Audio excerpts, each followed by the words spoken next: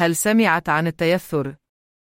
غالبا ما يشار إليها باسم الحلقة التي تحكمهم جميعا في عالم العملات المشفرة. لقد أحدث تيثر تأثيرا كبيرا في مجال التشفير. إنها عملة مستقرة تم تصميمها للحفاظ على ربط واحد مع احتياطي الأصول في المقام الأول الدولار الأمريكي. اكتسب تيثر شعبية هائلة لا سيما بين المتداولين والبورصات، نظرا لاستقرارها وقدرتها على العمل كجسر بين العملات المشفرة والعملات الورقية.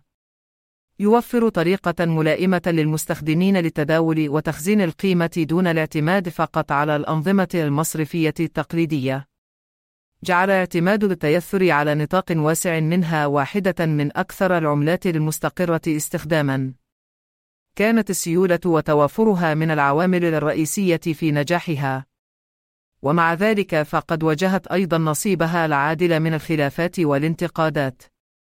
يدور أحد الاهتمامات الرئيسية حول الشفافية والمساءلة في احتياطيات التيثر.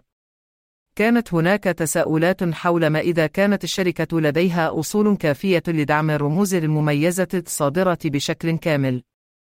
أدى عدم وجود عمليات تدقيق مستقلة أو ممارسات محاسبية شفافة إلى الشكوك والتشكيك.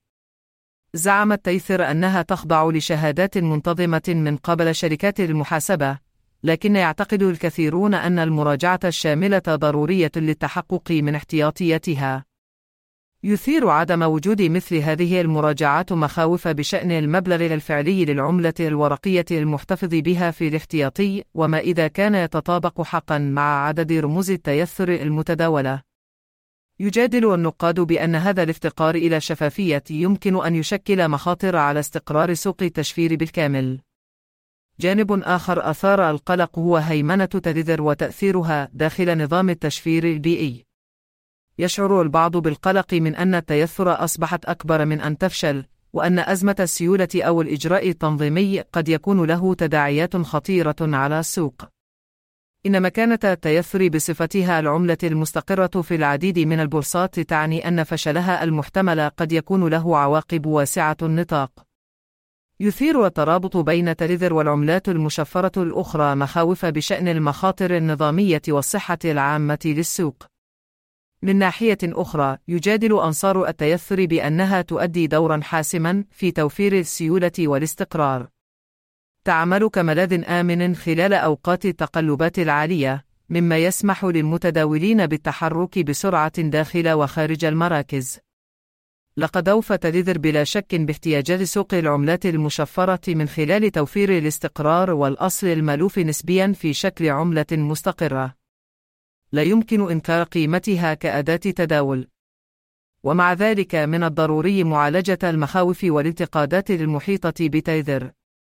تعتبر الدعوات لزيادة الشفافية وعمليات التدقيق المستقلة والامتثال التنظيمي معقولة وضرورية لبناء الثقة في العملة المستقرة.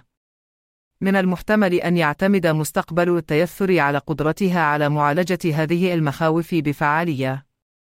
مع استمرار تطور سوق العملات المشفرة، من المرجح أن يزداد التدقيق التنظيمي، وسيطالب المشاركون في السوق بمزيد من الشفافية والمساءلة.